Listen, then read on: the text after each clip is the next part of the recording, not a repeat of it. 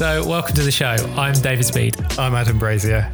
And this is Creative Rebels. It's a podcast for creative entrepreneurs. We started our first company, Graffiti Life, in a small garage. Yeah, it wasn't easy, but we built the company up to the stage where now we're regularly working with brands like Disney and Nike, and we've been lucky enough to make art all over the world. On this podcast, we interview successful creators. Their advice will enable you to take action and turn your passion into a career. There's literally been no better time in history to make a career from being creative. So many people are going to tell you that you can't do it, but we're here to tell you that you definitely can. Right, let's do a podcast. Welcome back, Rebels. Hello.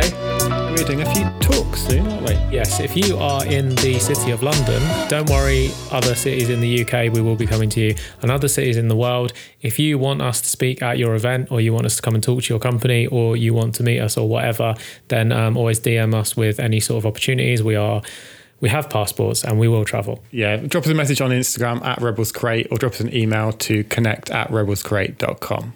Yes, it looks like we're going to be coming to LA next year, so keep your eyes open for that. And we've got some other opportunities coming up later on this year in the rest of the UK.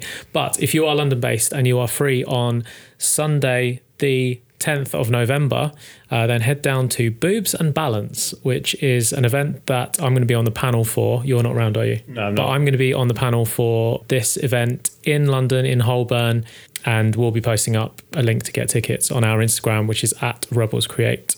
Then we've got a second talk coming up on November the 13th. Hopefully that's not a Friday. With Alex Manzi. I think it's a Wednesday. Why do you hope it's not a Friday? It's Friday the 13th. Ah, okay. And what's that one about? Well, Adam, we will be talking about the creative journey, finding your niche and getting work as a creative, and I'm sure a lot of other stuff, and we'll open it up to Q&A.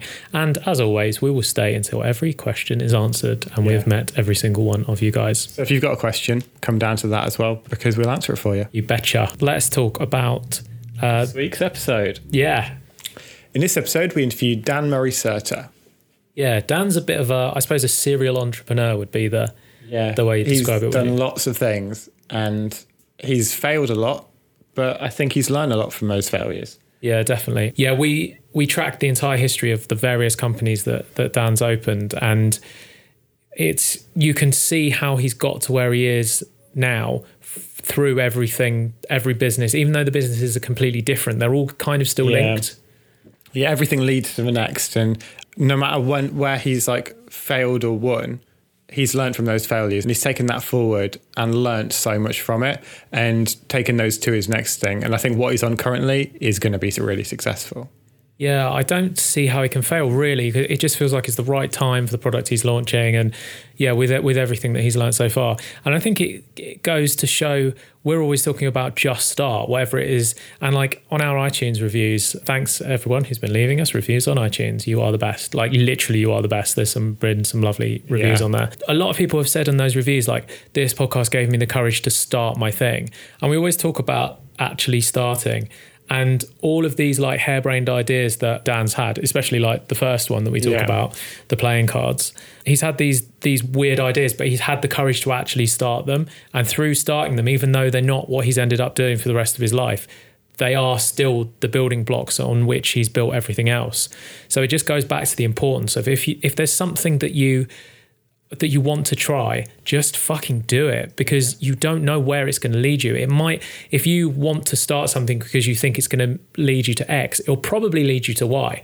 Where you end up is probably not where you are imagining you're going to end up. Like when we first started painting, we never imagined that we'd open essentially an advertising agency where we start creating billboards and out-of-home experiences. We never thought we'd be doing a podcast, but we couldn't open the podcast without 9 years of work behind us. Yeah, everything builds on from what you've done before, and you'll get so much from this episode. It's so interesting, and there's some amazing anecdotes in there. Dan Murray-Serter is an entrepreneur, a speaker, and a podcaster. And actually, I wanted to plug his podcast because we didn't get a chance to talk about it in the episode because we had limited time.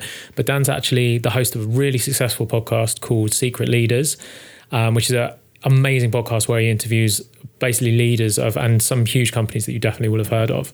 And he also put out, and I refer everyone who asks us about podcasting, I refer them to, there's an article he put out on LinkedIn, which is really interesting, that talks about how he launched his podcast, which is very different to how we did. But he also talks about how much money he's made from his podcast, which I think was 8,000 for, like, made nothing on series 1 because it was just kind of a trial. Yeah. He made £8,000 on series 2, and then he made £12,000 on series 3. So like 20k for 3 seasons of podcasts, pretty good. Yeah. And I think that was just off the back of ads. So that's pretty cool. So definitely check that podcast out. Dan's also the founder of Heights, which is a brain health subscription service, which you can sign up to the newsletter now. But his product actually launches in 2020. And I think whilst the product market for things for your body is quite oversaturated, there's not really anything that focuses on like food for your brain, which is the path that Dan's going down, which looks like it's going to be really interesting. And so, as we described earlier, Dan talks us through his massive roller coaster ride of ups and downs and successes and failures in business, and it's a really interesting lesson. This episode we talk about success, failure, and helping others. Do loads of shit for other people all the time, without question. And the one time you might have a favour to ask, no one will even think about saying no.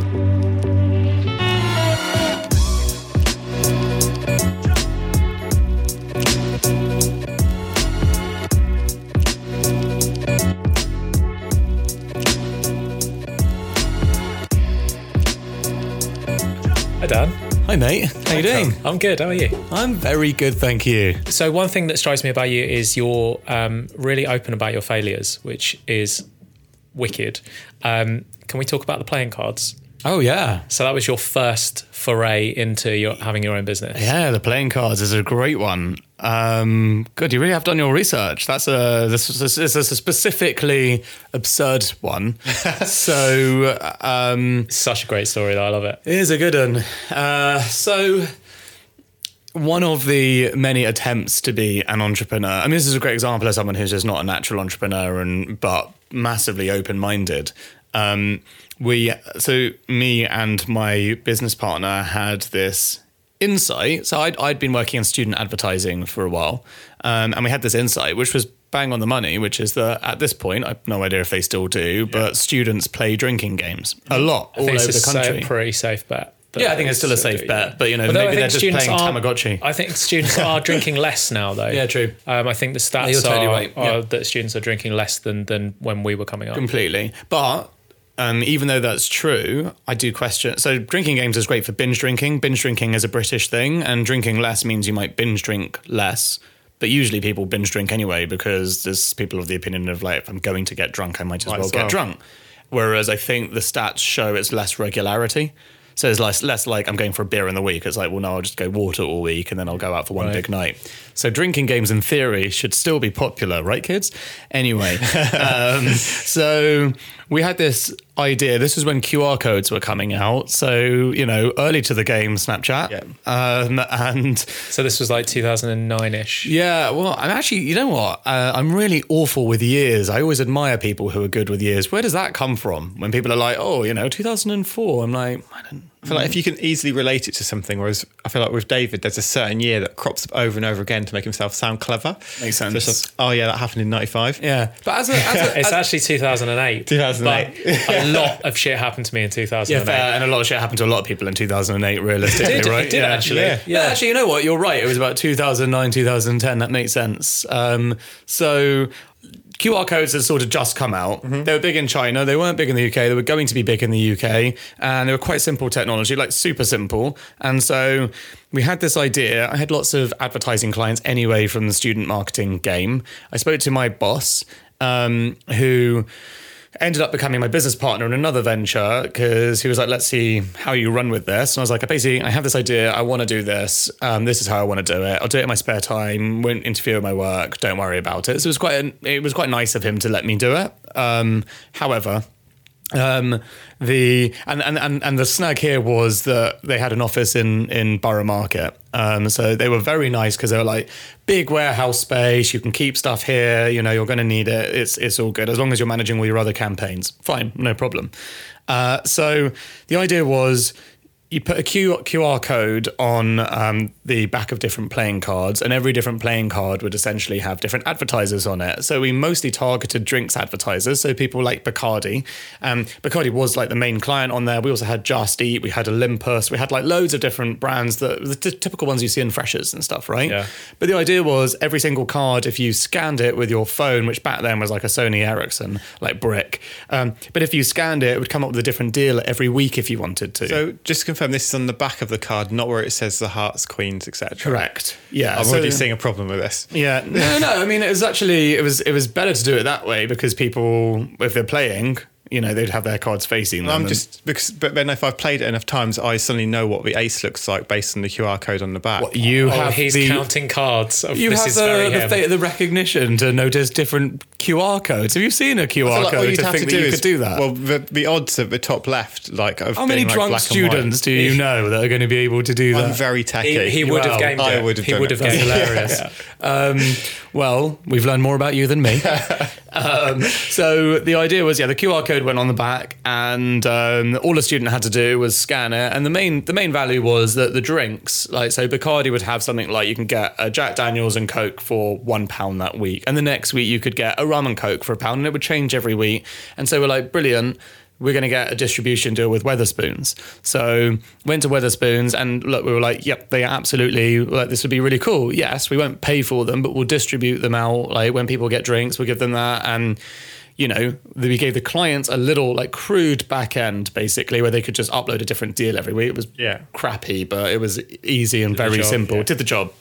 So Freshers runs around, and, you know, I'm sure, like, for anyone that's read anything about startups, there's this principle called MVP, which means minimum viable product, which means that you start small and you scale up and you see what happens. But like, we didn't really bother learning what that meant, so we just thought it meant million.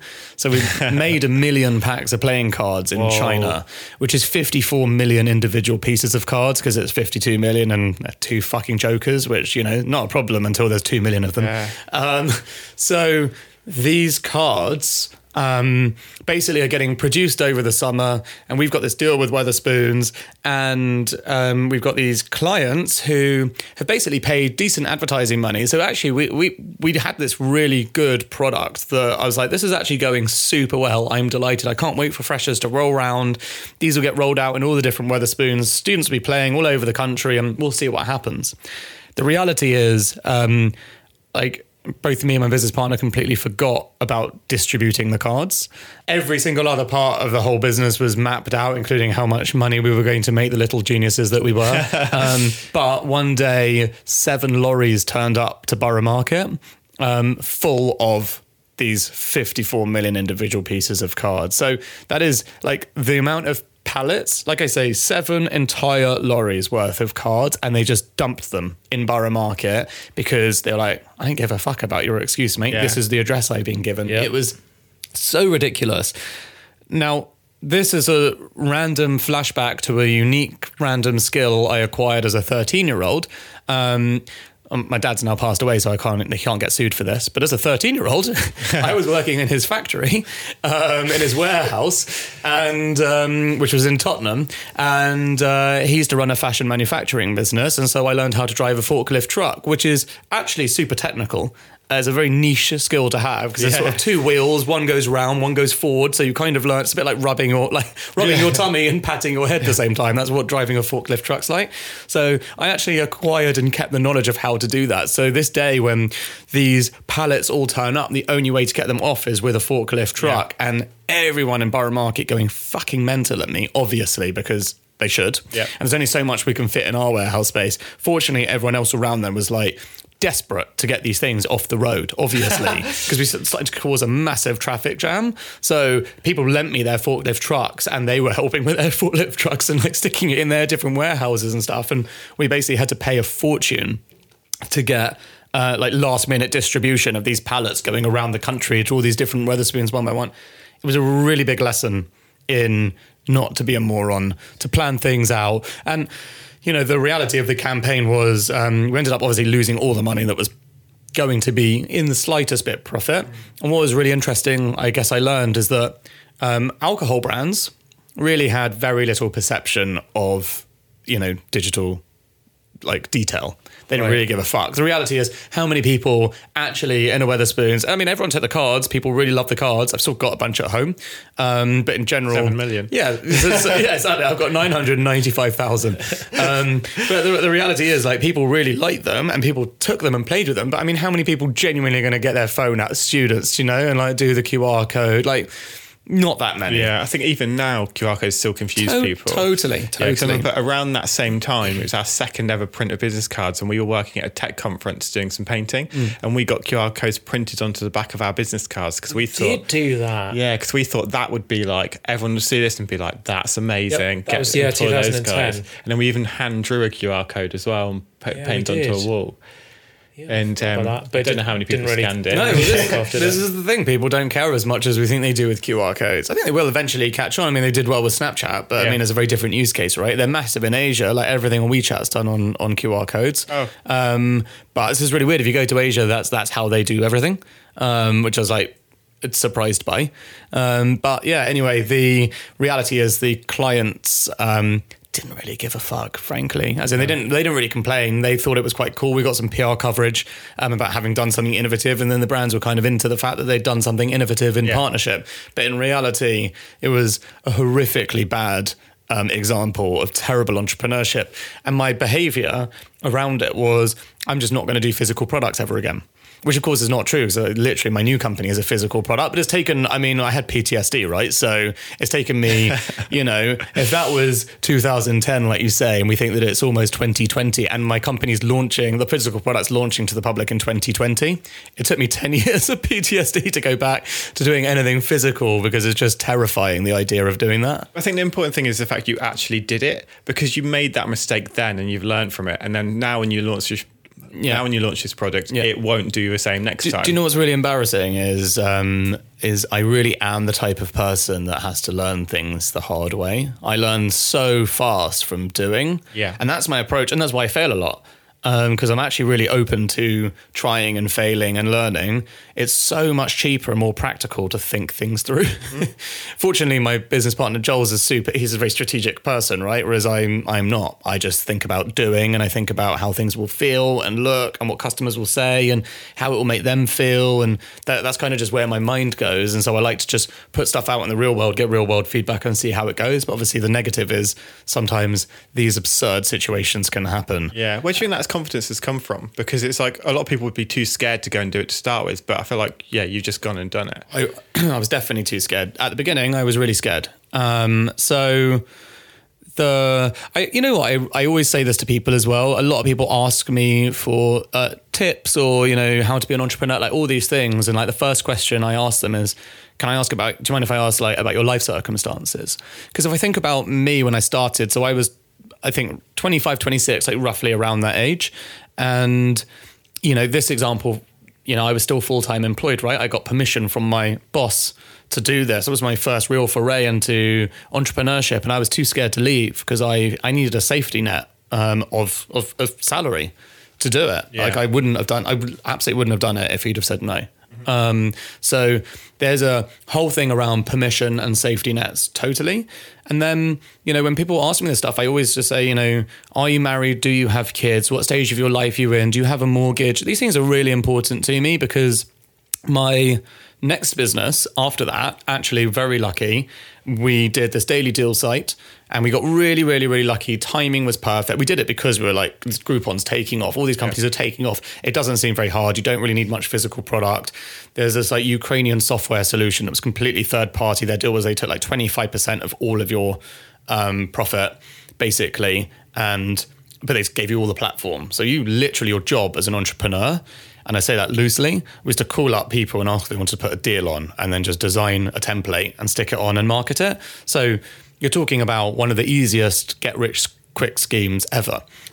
So those clients would then pay you a percentage for every single person that booked? Yeah, so basically you got paid, totally depended on the deal, but generally speaking, if you think, so the best deal we had this launch deal, and Joel was still at PwC at the time of doing this, so we were literally working in PwC's London Bridge office, like setting up this company with it going viral. It was absolutely hilarious. But we set up this deal with Hungry House, if you know them.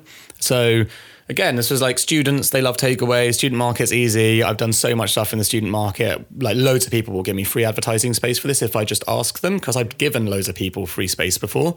So, and like generally my experience in life is do loads of shit for other people all the time without question. And the one time you might have a favor to ask, no one will even think about saying no. And you use those things really lightly. Don't ask for favors all the time. Don't be that person. But here or there, you know, just like the universe, right? That's fair. So this was the one time that I actually asked. And so a bunch of people gave us some free ad space. So we paid nothing on advertising. Anyway, we did this deal that was a free £5 takeaway for everyone that redeemed to Hungry House. We got paid £1.50 every time someone actually ordered a takeaway. Now, Hungry House basically assumed that only a handful of people would actually redeem, but these are students. There's £5 for a takeaway. You know, realistically, everyone was going to do it. Yeah. You know, there are a few places. I mean, I was at Nottingham when I went to uni, so you could get a takeaway for £5, but it was just a better value. Yeah. Anyway, so the point is, we did like 100,000 of these in about 3 days because it went on UK Hot Deals like super fast. Yeah. It got picked up by everywhere. It went completely viral. We were like raking in cash for nothing. As in we had just two of us. It was just an email receipt. Do you know what I mean? There's literally no physical product.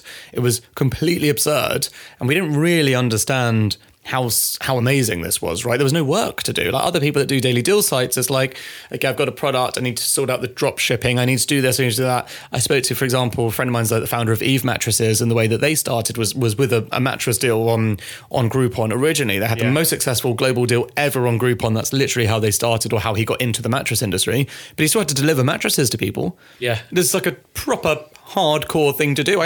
You'd learn your lesson with totally. 7 million cards. Totally, we were sending emails with a voucher. It was amazing. So after that business, we didn't run that for very long. So we literally learned very quickly that people didn't care. So you did 100,000 of those in like a week.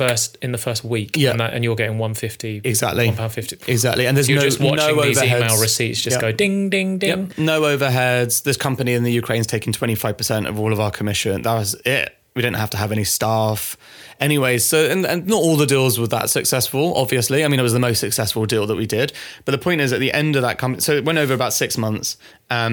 We were just not enjoying it because there's no customer relationship, there's no brand, everything's crap, basically. And all the people you're working with are crap, and no one cares about the customer. So what you learn really quickly is it's just a bunch of people in the middle of England somewhere that have a warehouse with oversold stock that they can't really be bothered to make better. Yeah. Some of it's faulty, some of it's not. They don't care. They send a crap product to budget customers that are paying very little for something because they think they're getting a deal. And actually, it turns out they're not that happy. So you end up having like all these customer service complaints. You're like, actually, hold on a second. This is a crap thing to be doing with our lives. We're not very happy. We hate it. We're apologizing the whole time. We're both very polite people. You know, we don't want to have unhappy customers. So if someone does get faulty stock, are they then complaining to you? Yeah. Of course. And that's the thing. You're like the shop window. So you can pass it on, but they don't do anything. So you have to buy another one from them and send it back. So it ends up being a bit of a nightmare. The point being, this is a very long way of telling you this point, but after that business, we got to a point where after 6 months, we were like, we can take the money and run and just close this thing down, or we can spend, money and time trying to build it into something which seems quite risky at this point because actually, this feels like a bit of a heyday and it doesn't feel like these things are going to go on. And one thing I'm quite good at, I guess, is like calling time on something when we should. So anyway, we shut that down. We sent an email, actually. We said we're going to send an email to everyone. At this point, we had like 300 odd thousand people in our database. So we're like, we're going to send this in email to everyone that we're going to shut down. And if anyone complains, we'll reconsider. Anyway, not a single complaint. No one gave a fuck. So it's a great example of just a shit brand, right? It's just like no one cares about these brands. So took the money, ran, very lucky because we bought ourselves apartments, right? Like with mortgages, but like we were able to actually take that first step, which is amazing and is a real life-changing opportunity. Yeah. From that point on, we've always had mortgages. So we've had this sort of responsibility to understand that anything we're doing, we're responsible for. It's the same as rent, except that, previously when I didn't have rent, I was able to move back in with my mum. And this time, with no mortgage, it's a bit more complicated. So the reason I'm saying all of this is because this idea of where does that risk come from, or that sort of appetite or entrepreneurship vibe, I think it's incredibly irresponsible and super misplaced in society that there are people like the Gary V's and everyone else. It's super. I mean, I think the guy's brilliant when it comes down to it, and so are all of these guys. I think they're really inspiring. I think they put a really great message into the world. I know that he's an unbelievably annoying person, but he owns that as well, which I massively respect. The problem is, it does tempt a lot of people who don't have the right setup financially to do these things, who aren't prepared for the emotional roller coaster that's ahead of them, who aren't actually practical enough to absorb a failure, the financial cost of a failure if things go wrong as well. So, you know, when things went, like, I did move back in with my mum, like in between I did something, it went badly, I couldn't afford my rent, I moved back in with my mum. That's called a safety net.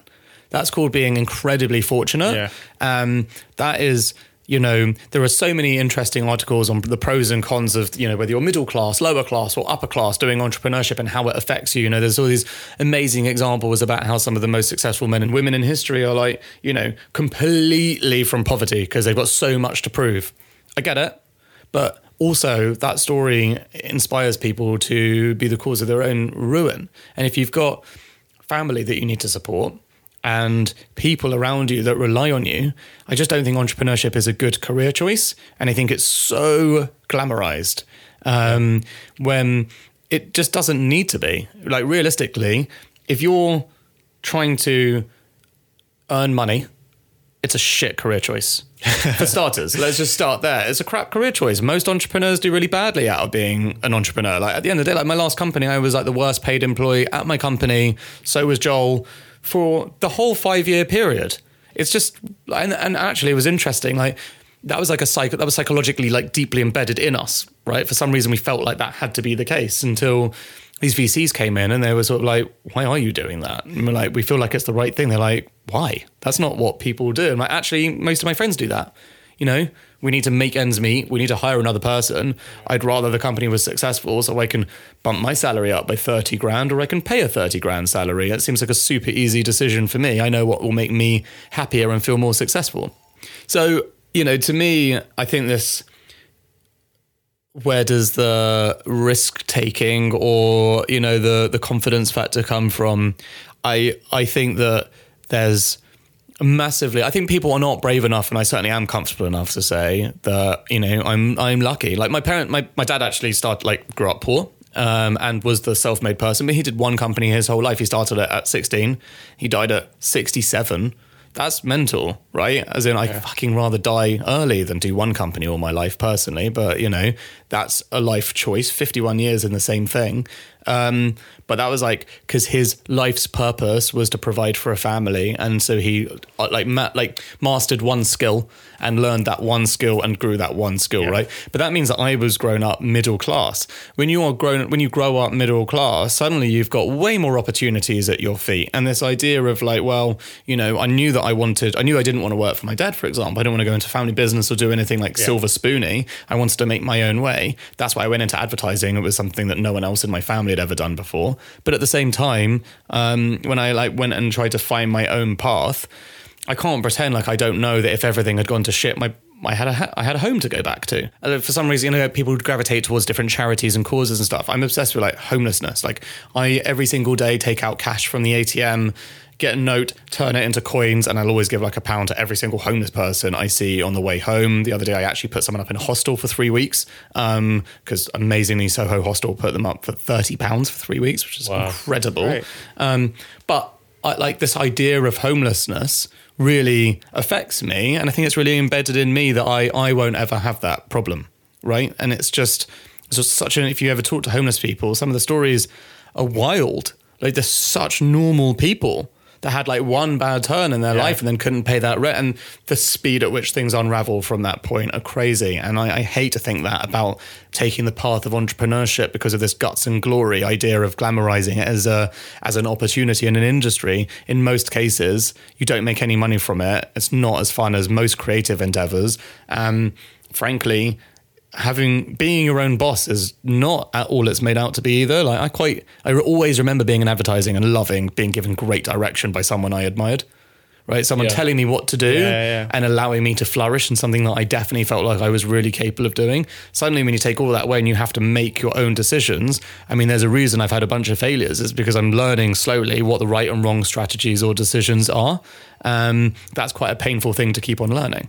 I think a lot of it comes down to self-awareness, doesn't it? And I mean, we often talk about having that buffer, making sure we've been talking recently about creating your own redundancy package, because we've noticed that a lot of people that we've had on have made the leap into the thing that they really want to be doing, but only once they've been made redundant. And it's so interesting how many people aren't making that leap because they don't happen to have the magic formula of luck just hitting at the right time and then them getting that redundancy package. So we've been talking about build your own one, like have that 6-month buffer that you're going to need. And we always say about like punching your boss in the face and throwing your laptop out the window. It's like, it's a great story, but it's just not practical. You can't just abandon everything in day one and go, right, this is my new life now. You have to be measured and planned. Completely. I did the same thing when I first took the leap. So I knew for 6 months that I was going to start Grabble, my last business, and I spent 6 to 9 months not spending anything. I moved to a smaller flat. I was living in Kentish Town. I went to move in like a really small one. I mean, this was before Kentish Town was like outrageously expensive anyway. But, you know, the reality is I was like, right, I know I'm going to do this. So I know that I need to save my money up. And, you know, when you're single at 25, 26, you don't need that much money.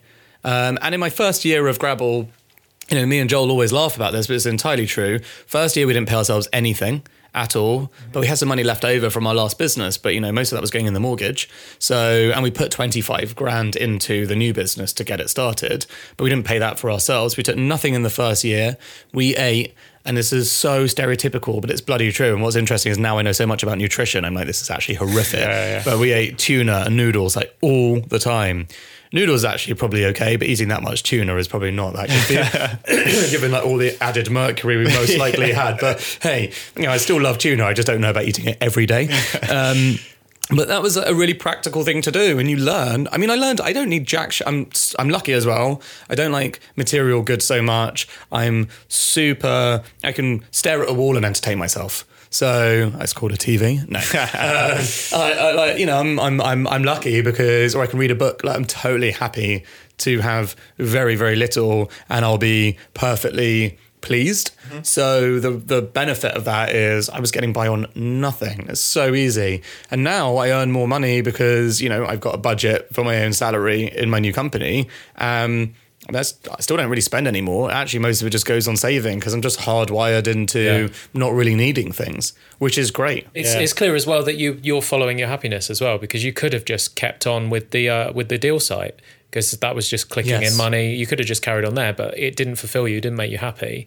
And obviously the money is not the important part for you, it's being fulfilled. And I mean, that's evidently clear with Heights, your new business, but let's talk a little bit about Grabble, because that was obviously hugely successful. You were at one stage outselling ASOS as the UK and I had retailer. And I had a really interesting meeting once. I always say this to people, I've never said it on a podcast because, you know, it's probably not the wisest thing, but hey. So we got called into Nick Robinson's office. So he's the founder of ASOS. And I was living in Camden at the time, and their office is in Camden. So I was like, yep, no problem. Actually, super cool. Like, really happy to. And he was just like, look, just to be super duper clear, you know, talk to me about what you're doing. Yes, we might buy you. Yes, we might not, whatever. But broadly speaking, he was just like, we're ASOS. We've got so much more money than you. Yes, of course, you're doing a great job with mobile. And he was not like, well, I'll explain. Basically, he was extremely, I had, and still do, oodles of respect for him, because he basically looked me in the eye and said, you know, we're 100 times bigger. I mean, thousands of times bigger. We're just getting started on mobile. Our business is web. So we're a little behind on this, but whatever. Don't think it's not incredibly easy for us to copy you. Of course it is. And we will. So you can do X, Y, and Z or fuck off. But eventually, you know, we're going to copy you if you carry on like this. And I actually really respected it, because he didn't have to spend any of his time doing that. He didn't have to meet me. He didn't have to get me in a meeting. He didn't have to explain that that's what they were going to do. None of it. And even though it was kind of like intimidating and a bit like macho, whatever, he did it all with like quite a charming smile on his face. So I'm like, that's probably like the politest dickhead I've ever met in my life. So I learned quite a lot from that meeting, because I think that's actually a very respectful way to be about a competitor, or to a competitor who's much smaller than you. But yeah, with Grabble... So what was Grabble? Grabble was a shopping app, essentially. We got nicknamed the Tinder of fashion because we tried many different user experience opportunities and how to engage customers, and we launched this Tinder user experience because Joel had basically designed a bunch of designs on the back of a napkin, genuinely, just to be the stereotype, but that is what he did. And, well, if we'd have smoked, then we'd have said fag packet, but, it was a napkin. Yeah. And we showed it around to a bunch of people. We had a few different experiences that we were showing, but the Tinder one, people were like, oh, this looks absolutely amazing. So we designed and launched it. We found this Pakistani agency that built it like a prototype for us, like $5,000, because we had no money, and it went viral. So we got really lucky because we spent a year building this web platform that we'd invested our own money into, got other money into, and nothing happened. Like, we got hundreds of users at most, so it was crap. But then we got really lucky because it had this, I guess, insight or whatever, that experience would lend itself well to fashion. We went totally viral. I mean, it wasn't by coincidence. I learned how to go viral back then on Twitter. It was quite a formulaic thing. So I did a very tactical sort of 4 days straight of learning how you go viral on Twitter, and it completely worked. We went to number one trending topic on Twitter, then became the number one app on the App Store. And how do you go viral on Twitter? I've actually got video. It's another hour long story. I've got a video. I was on a show called Silicon Reel from the guy that does London Reel. It's like YouTube videos. Yeah. It's at the time of, it was like a month after. So it was like super fresh, extremely detailed. But I mean, the really long story short is you don't, you get other people talking about your brand. You don't use hashtags, you don't use ats. So, and memes, which are still really popular, not like QR codes, they still work. I got like other people, so I was like, again, student verticals, a whole bunch of different verticals, but using the student ones. There's loads of student verticals that were things like Lord of the Rings reactions or Simpsons quotes. So what you want is like massive fans around really niche topics, like as the more niche the better, like Liverpool, like FC, like whatever the thing is, doesn't matter if they've got like a massive fan base of geeks that like that one thing. So, and then you write memes for them. So the best one that I always quote because it makes me laugh is, the Lord of the Rings one. I did this meme of Frodo holding the ring at Mount Mordor, and it said that feeling when you finally find that ring on Grabble. It was like him like crying with like joy with no fingers because Gollum's bitten them off, and everyone like gets it, right? But the point is, no hashtag Grabble, no at Grabble, thousands of retweets, and everyone going, wait, what's Grabble? And so people go and search for Grabble. And then they can see that other people, because I've done this simultaneously across hundreds of these sites, simultaneously they can see that everyone else is treating this thing Grabble. And then people start responding going, you don't know what Grabble is? Like, Grabble's amazing. And well, you don't know what Grabble is either, mate, but fair enough. Yeah. And then basically people start searching Google for Grabble. And so you've made sure that you've got a like paid search term at the top where people can find it, and they went and downloaded it. And it was all so organic because you were not using hashtags or ads. So it didn't look like an ad campaign. And overnight, essentially, it just the word Grabble starts printing up through Twitter. And at the end, like, Grabble's the number one search term. So then people start clicking on Grabble and seeing that there's thousands of people tweeting all about it. So it feels like an overnight sensation, which it kind of is. So it's a hugely tactical thing. And the reality is we went viral. We stayed extremely popular. We capitalized on that. We were running out of money desperately. We had like 2 weeks left of money. We managed to raise like £1 million in about 2 weeks.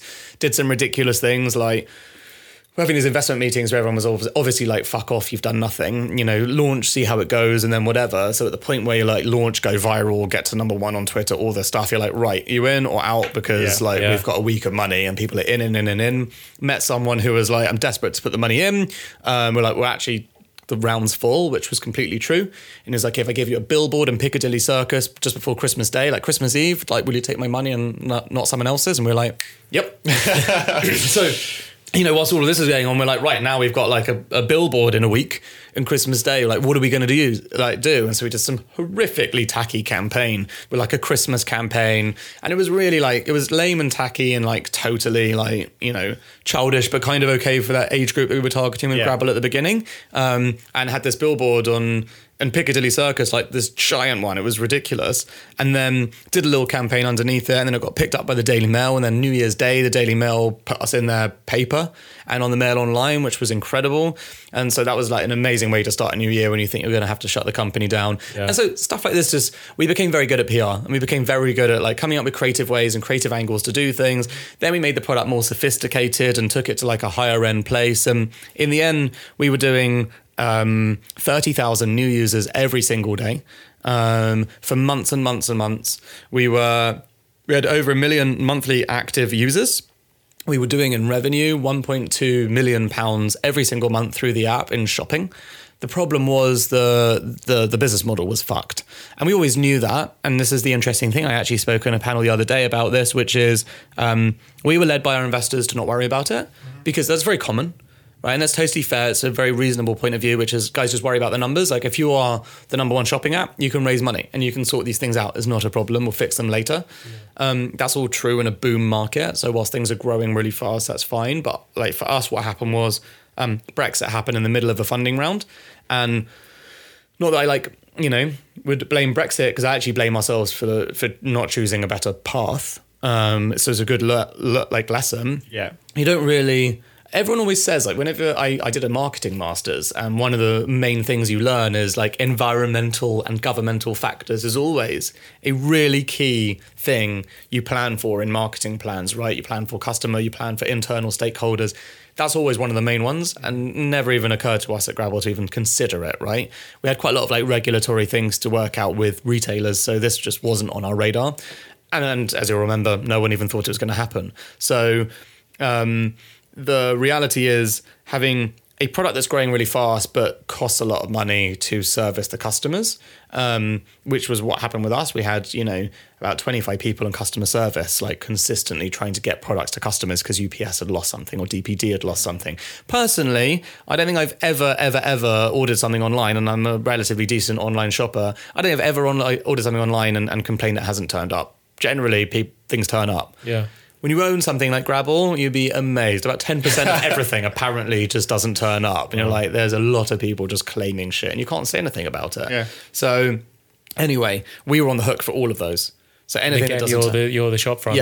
Yeah, we're the shop front, but this time we'd gone really hard on customer service, right? So everything was fully automated in-app. It was a beautiful experience. We got featured by Apple in Cupertino at their big like WWDC thing as like the best checkout experience in any app in Europe. Amazing. Like we really, really, really went super hard on the customer experience, but behind that, it's smoke and mirrors, right? It's like we are concierging a service for you. We're buying it from a retailer. We're sending it to you and making sure you get that product. And if there are returns, come through us, make it all simple. That's and fine. losing your fucking minds. Exactly. So this stuff we hired this amazing German guy as our COO, because always hire a German if there's loads of process. He was unbelievable at sorting this stuff out, but realistically, there's only so much you can sort out from all the different delivery partners. Yeah. Miss it, and you can't call a customer a liar or say they haven't got something. So every single thing that goes on record as they've lost it, you're on the hook for. So it was a really bleeding business model, which meant that during Brexit, when you were raising a good round, people were just like, no, I don't have the confidence in this business because the numbers are really dodgy, right? As in you're making like loads of revenue and you're spending it every month.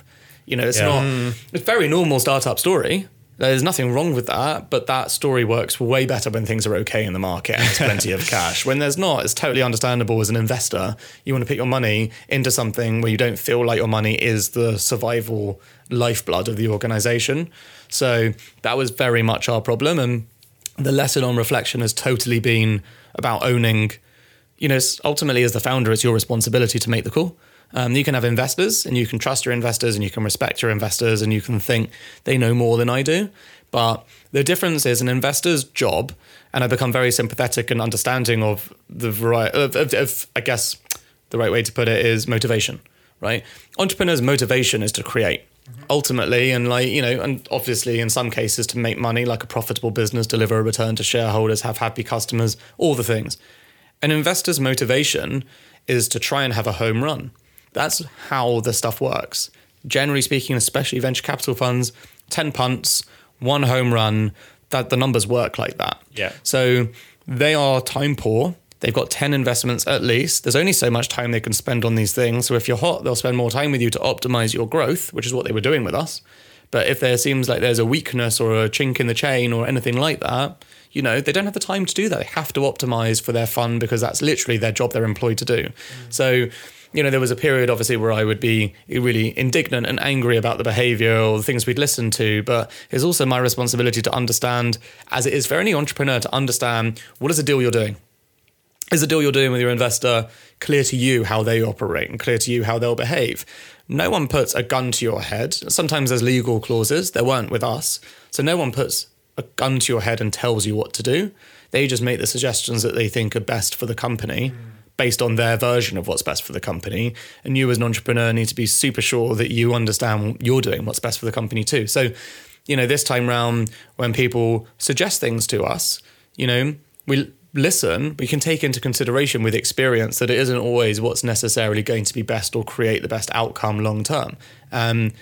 We're adults, right? You have to make good decisions. There's a load of examples of brilliant entrepreneurs that have been to the brink and back with their businesses because they made the right call. And often with strategy and success and failure, it's a roll of the dice moment. You know, is it like red or black? You know, which one am I choosing? Because both look good right now. And you pick the wrong one, it doesn't work. You pick the right one, you're a genius. And sometimes it's just a guess. Sometimes it's more than a guess, obviously, but not in my case. That sounds terrifying, and but obviously a massive learning process. And so let's talk about your new venture. And I think it's really interesting what you've done with Heights. So you've launched already in theory because you're creating demand for the product before the product actually exists, which I think is really smart. And you're just doing that by showering people with as much value as possible. Yeah, exactly. And that's generally my philosophy in life. I really like the idea of, you know, it's a bit like duck, duck, goose. I have a version of it, which is just give, take. Yeah. Which, you know, at the point where you're on the take part, everyone just feels like, yeah, no problem. Like that seems perfectly reasonable. So the idea with Heights is I had an experience a year and a half ago that was horrifying, frankly. And, you know, it's, I don't know when this is coming out specifically, but it's Mental Health Awareness Day this week. And I didn't really appreciate that I had a proper mental health issue. So I'd always had really horrific anxiety.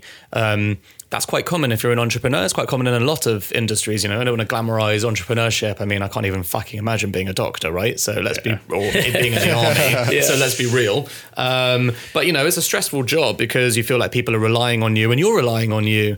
And you're relying on waking up every day as the best version of yourself and making good decisions, which is not like actually that realistic. So anxiety was a very common feature, but I actually got insomnia really, really, really horrifically. And what was interesting is I was in quite a happy place at the time. So I was getting married in the summer. I had good relationships with everyone around me. At the time, the business was actually doing well. We had money in the bank, you know, all the different things. And I couldn't sleep. It was really, really weird. I'd go to bed at midnight and I'd wake up at 2 a.m. wide awake every single night, and it went on for 5 months. So for the first 3 months, I was like, oh, okay, I'm clearly a genius because Elon Musk sleeps 2 hours a night. So I'll just be productive, right? Get up at 2 a.m. I'd work till 10 a.m. That's when we started our day. And so I was like, brilliant. I'm doing like 2 days a week, 2 days a day, every single weekday. It's amazing. Of course, the reality of that is nonsense. And when I was in work, I was completely like running on fumes and I was uninspiring and, you know, the worst version of myself. But anyway, that went on for 5 months and I tried like everything, you know, and this is the thing I learned a lot about, which I think is just such a fascinating thing. Obviously why I started a new business, but I learned that I tried to solve everything with my mind. So to me, insomnia is a state of mind. So is anxiety, everything's to do with the mind. So I tried mindfulness. I tried meditation regularly. I tried, you know, working out more. I tried changing my diet, like all these different things. I was vegan at the time, which was actually making me feel really good physically. But I'd actually learned that it caused some of these issues. So I tried so many different things, and someone bought me a book called Optimum Nutrition for the Mind, which is one of many brain books on food that you can get. But I sort of like struck me. I was like, skeptical. Like, I'm not reading this shit. Like, what? This makes no sense to me. But should I just read it because, you've tried everything else? So, okay, fair enough. And the thing that really struck me about it was the simplicity of explaining that your brain is an organ. And like any organ, it needs certain nutrients to survive. And the way that we treat our brain and our relationship with our brain is that it's an object. It's an object like the mind. So how do I treat the mind? The mind is my symptom. The mind is my ego. The mind is my sense of being and well-being. And everything that I do results in my mind. However, if you don't look after the organ that your mind sits in, it's all kind of for nothing. It wasn't, I've developed that analogy a little further, but it was a very simple statement at the beginning, which is, your brain is essentially an organ. You need to give it the right food. These are the right foods. Yeah. So, two of the really obvious ones are fish because of the DHA, the oil, the omega-3s, and eggs, and there's B vitamins, and there's a whole bunch of things. But, doing a completely plant-based lifestyle, I wasn't getting any fish oil, and I wasn't getting any B vitamins, really. I wasn't getting any B12 for sure. So I learned, it was very simple things, but I started supplementing them, and I actually, became pescatarian, which I am now. So I still don't eat meat, but, that's like my personal choice. And I think it's really interesting as someone who, I spent 9 months as vegan and was very principled about it. It wasn't the completely typical one that everyone hears about. If people invited me around for dinner, I would just politely decline or something so they didn't have to tell them I was vegan, so I didn't have to be mocked for it. But, regardless, you make a choice and you don't really think about how it might actually affect your physical health. What's really good about, like, if you are vegan or you are vegetarian, supplementation, as I've learned, is not a choice. It's totally not. Like if you want to look after your brain, it's actually like a complete essential. It's fascinating. So that information hadn't permeated my sphere at the time. And I was really interested because I was like, this is weird. I work in Shoreditch. I run a startup. I know about keto. I know about vegan. I know about intermittent fasting, all these trendy things. What about just eating a healthy brain diet? Never heard about that. Why does no one talk about that? So it became like this pure like fascination point for me. And I started to learn about nootropics and all these things that like, biohackers and people in the 1% of the 1% in Silicon Valley were doing. And I was like, that stuff's interesting too, because you know what? There's a shitload of scientific fact in science journals that, I'd become geeky at this point on this stuff that people just aren't bothering reading because they're in science journals. They're not very interesting.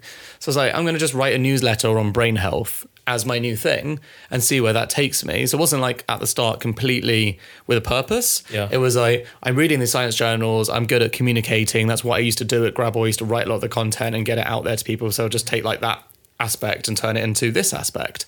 So I started writing essentially a 3-minute Sunday newsletter that was neuroscience, psychology, and nutrition for the brain, all the original source material of where you can read the scientific studies on them, but just turn into English. So like I say, don't waste time with science. Let us do that for you. So I know most people aren't that interested in science, but at the same time, these are scientifically proven things you can do for your state of mind and well-being. And so that was 45 weeks ago now. So this week's week 45 of the newsletter, so almost a year. And in the background, we've been developing essentially a brain health membership. So the idea is we researched all these different areas, nootropics, vitamins, etc. And what we discovered was, interestingly, the multivitamin is A, the most boring category of vitamin you can possibly imagine, and B, the most popular in the world. So 60% of women in the UK, so they took one are regular users of them every month. 50% of men, they are basically your insurance policy. And what mostly goes into them is stuff that you can get in your daily diet in general, which is super interesting because if you are not a vegetarian or vegan, most of the things you get in a multivitamin, you're going to come into contact with in whatever you eat generally. However, the stuff for a brain, you're not. So the top 3 things for your brain, generally speaking, are an array of B vitamins, like we said, definitely B12 because it helps you absorb other vitamins. So it's incredibly important. If you're depleted in it, you fuck up your whole body and your whole nutrition. So it's like essential. It's why vegans always get, people chase them down the road to say, make sure you're getting your B12. You don't hear about it otherwise, really. So B vitamins, blueberry extracts. So blueberries are unbelievably good for your brain. You should eat about 25 of them every day. But who does that? I mean, I know this stuff and I still don't manage to eat 25 a day. And then DHA omega-3. And why that's so important is because DHA omega-3, your brain is made 1/3 out of DHA.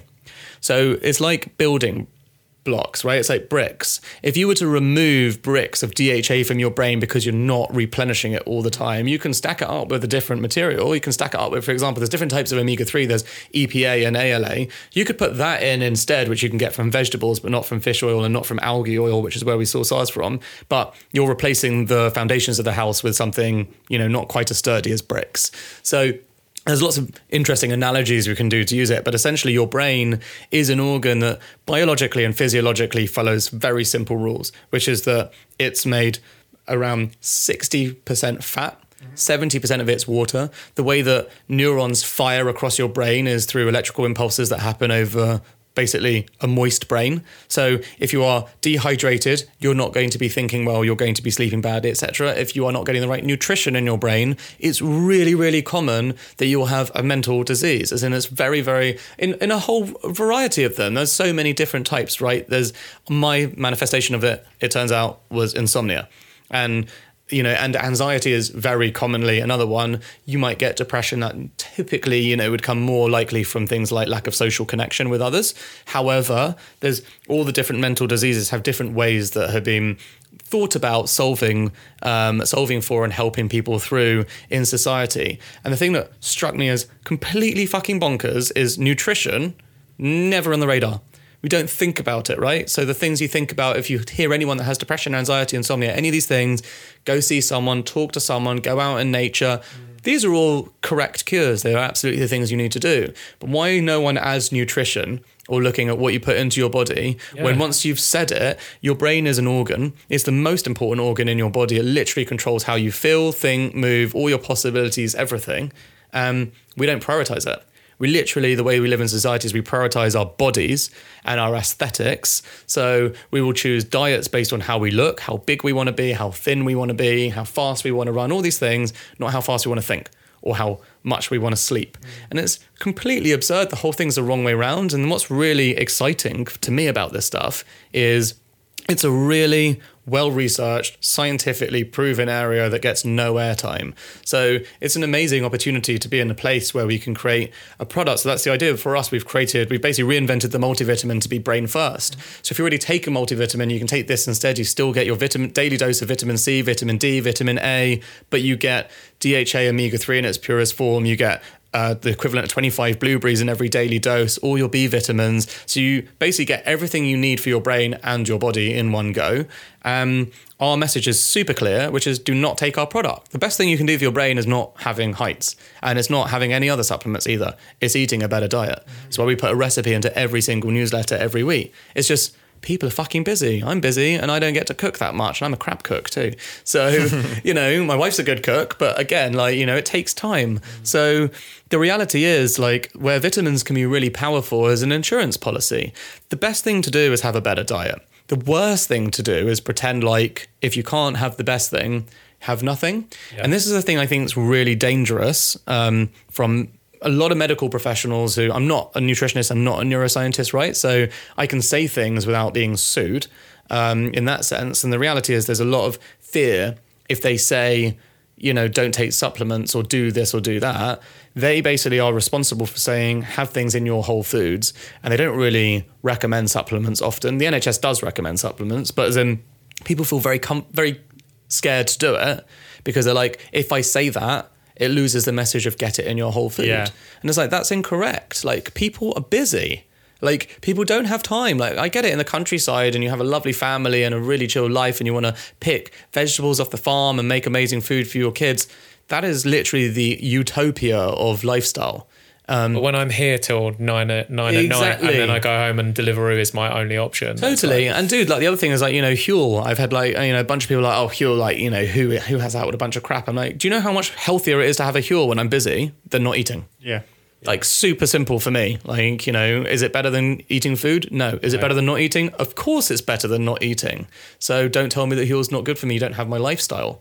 It's a lifestyle choice, right? So when you're a busy urban professional and you're relying on your brain because you're a knowledge worker, which we all definitely identify with, making sure your brain's getting the optimum nutrients it needs is just common sense. So I'm really excited about launching the company because to me, I went on the personal journey. I'm flabbergasted that there's even space in society that this is a debate. It's just it seems like a really weird insight. You know, it's just not hard to figure out. And once you say it to someone, they're like, that's right. I don't actually ever eat for my brain. I never think, what am I putting into my body for my brain? So before we go, a couple of really good news things for people. Coffee, very good for the brain. Don't have it after 2, ideally, because sleep is also really important. But the polyphenols that come in coffee, especially dark roast coffee, amazing for the brain. Really interesting research later in life with neurological diseases like Parkinson's and Alzheimer's that it's really great. It's really amazing research coming out about dementia and Alzheimer's and staving them off by the combination of B vitamins and omega-3s. And the reason why that's amazing is because one of the main theories around why people get dementia and Alzheimer's is because the shrinkage of the brain from your 70s. And what B vitamins and omega-3s do together, that doesn't happen if you take them on their own, but in conjunction, which obviously you can get in food, is it stops the shrinkage of the brain. And so they've got this amazing research, like with thousands of patients at Oxford University, where basically people who've got early stage signs of dementia and Alzheimer's, it's even started reversing them, which is amazing. Incredible. That's early research. There's loads of stuff coming out now around Alzheimer's and dementia, which obviously most people are rightly terrified about, really from the age of 50, but the earliest recorded case was at someone who was 32. So there's no right or wrong time to start looking after your brain's health. This research is all coming out around nutrition and lifestyle. And it's really interesting because we all sort of believe that, you know, those things are just genetic. They're just going to happen or they're not going to happen. It's not true. It turns out that around 1% of cases of Alzheimer's and dementia are genetic. The rest are all related to lifestyle factors, which is not what I knew. I thought it was the other way around, 1% and 99%. Not at all. So the new research coming out on that stuff is fascinating. I feel really privileged because my job is to read this stuff, the latest science all the time. Science is interesting because it changes all the time. Someone new will come in and be like, that scientist is a dickhead and he's wrong. Here's my new science. So that's the problem with it. Everything's very factual until it's not factual, but it's a fascinating way to get to spend my time. And I'm obviously like so fascinated by it because I cured my own issue. And now my priority is not getting mental health issues by just making sure that I have good best practice wellness prevention attitude to life. Can help a bunch of people along the way. Yeah, that would be the ideal, which would then give me the purpose and the enjoyment of putting my creative talents to good use. It's amazing, man. So where can people sign up for the Heights newsletter and where can they find you online? Yeah, so you can find us at www.yourheights.com. Or Your Heights on Instagram. And I'm Dan Murray Serter on everything, Instagram, Twitter, LinkedIn. It's a good thing about getting married and getting an extra name on the end is you can just have one name to rule them all. Amazing. Thanks so much, dude. Thank you very much. It's been a pleasure, both of you. Thanks for listening. We're trying to help a lot of people with this show, so we need your help to grow the community and spread our message. If you know someone who'd benefit from hearing what we talked about today, or they just need a little nudge in the right direction, pass this podcast on to them. If you want to hear more, then subscribe to us on iTunes. And if we helped you with anything, we'll really love you forever if you can leave us an iTunes review. It makes a huge difference. See ya.